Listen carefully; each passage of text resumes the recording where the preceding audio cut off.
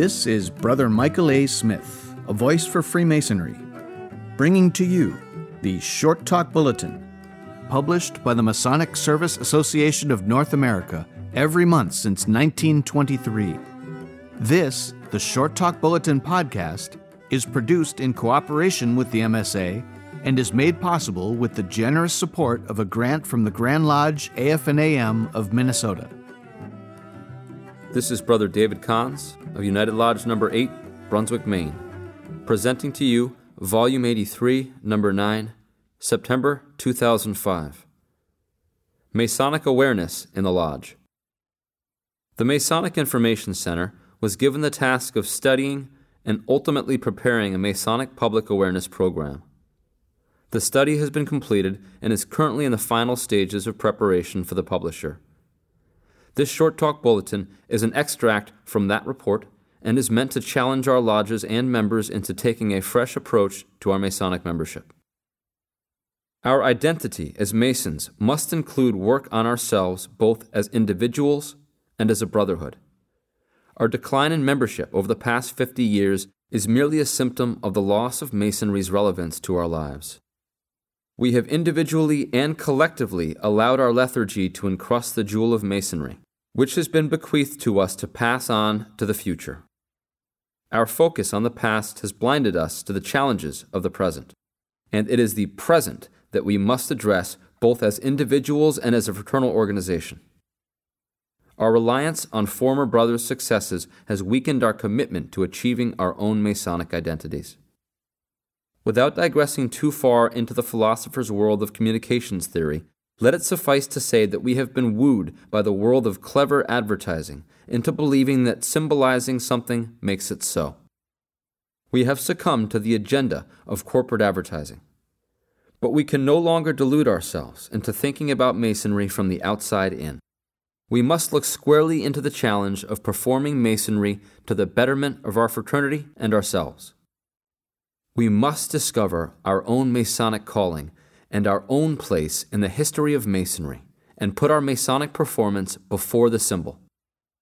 The square and compasses, the best known symbol of a Mason, cannot replace the identity of living the life of a Mason, which is itself perpetually in a state of improving ourselves in body, mind, and spirit. Masonic imagery is a valuable resource when it inspires us to take new action consistent with our personal growth and enlightened thinking. Consider the rough ashlar that hides the natural beauty of the stone within. What have we allowed to slip out of sight? How can we find the resources to emerge from the layers of lethargy that block the natural beauty of Masonry from the public at large? We must uncover the Mason within us so that we can expose Masonry to the public at large. No public relations agency or advertising campaign will substitute for the personal journey that will establish the presence of Masonry in the public's view. Each of us has a responsibility to steward our respected fraternity into the future, calling on our own spirit rather than deferring to those of our predecessors. We must exercise the same determination that we admire and celebrate in our heritage. Tangible and intangible resources. Relying on the rough ashlar as a metaphor for the Mason's journey toward enlightenment, please consider the natural resources dormant in Masonry. From the value of the individual brothers who sit among us, to the lodge-centered assets and systems linking us on a national and international level, there lies a wealth of untapped resources. We must uncover those resources for the immediate and long-term good health of our fraternity. Here are some tangible resources, listed in no particular order. Existing physical structures, over 1.5 million members, extensive North American geographic coverage, lodge facilities with their community centrality, kitchens, libraries, collections, artifacts, exhibits, and archives, individual talents of each brother, existing programs, clinics and hospitals, current publications, phone and email networks, websites, financial assets, usually quite limited, vocabulary of symbolism, and this podcast. Here are some intangible resources, listed in no particular order. Our good name for doing good works, centuries of history in multiple countries, historical and contemporary cultural associations, community relations, family links, educational and arts partnerships, a legacy of leadership, respected value system, tradition of diversity, rituals, mystery, opportunities for self-improvement, fellowship, recent positive media exposure through books and films, community significance. Managing our resources. We need to find ways to manage our resources. We need systems to monitor our progress. We need ways of recognizing success, encouraging innovation, and rewarding accomplishments. Small actions, kind words, concern for others are just a few examples. Our work on a public image of Masonry begins with work on ourselves, using our wealth of resources to dislodge the sediment that has encrusted our riches and diminished the value of our Masonic identity. Our work begins by applying our resources to improving ourselves in the Masonic tradition of body, mind, and spirit.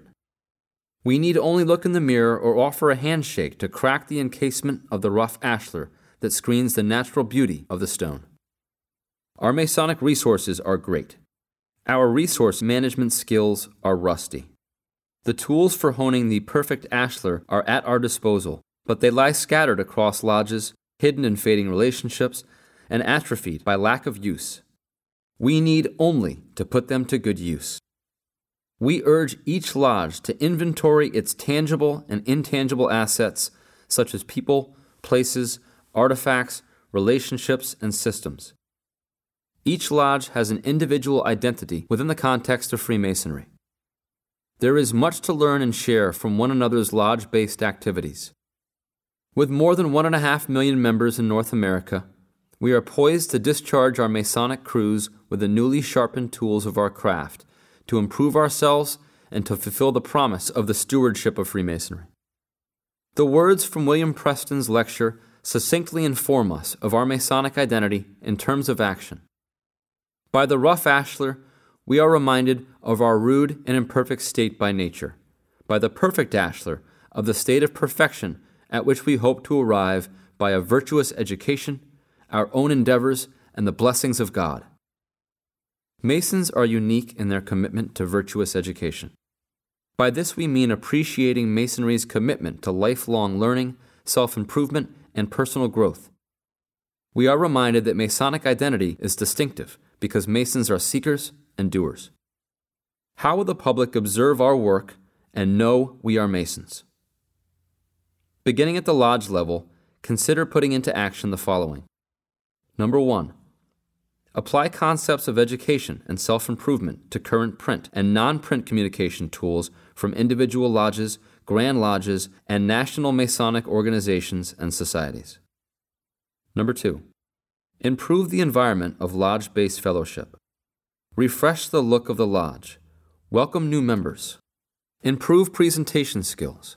Provide mentoring to study degrees. Number 3.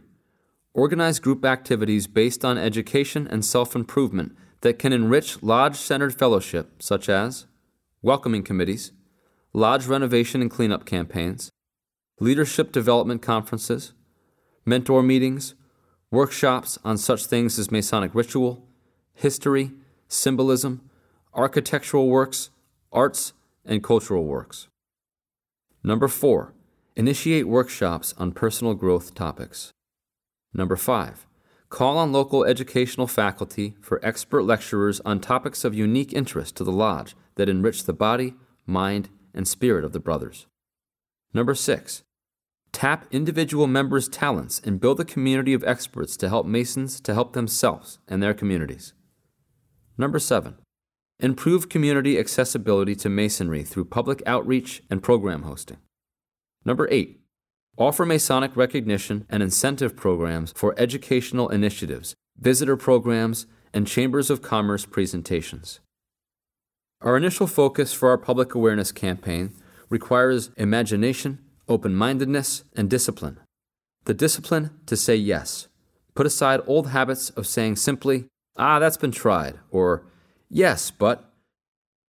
Cast off negativism. Turn the objection around to a challenge.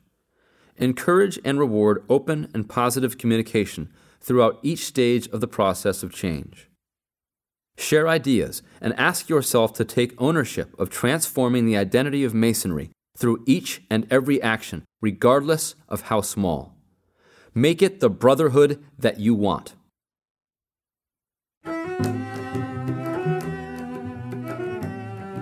This is Brother Michael A. Smith, a voice for Freemasonry.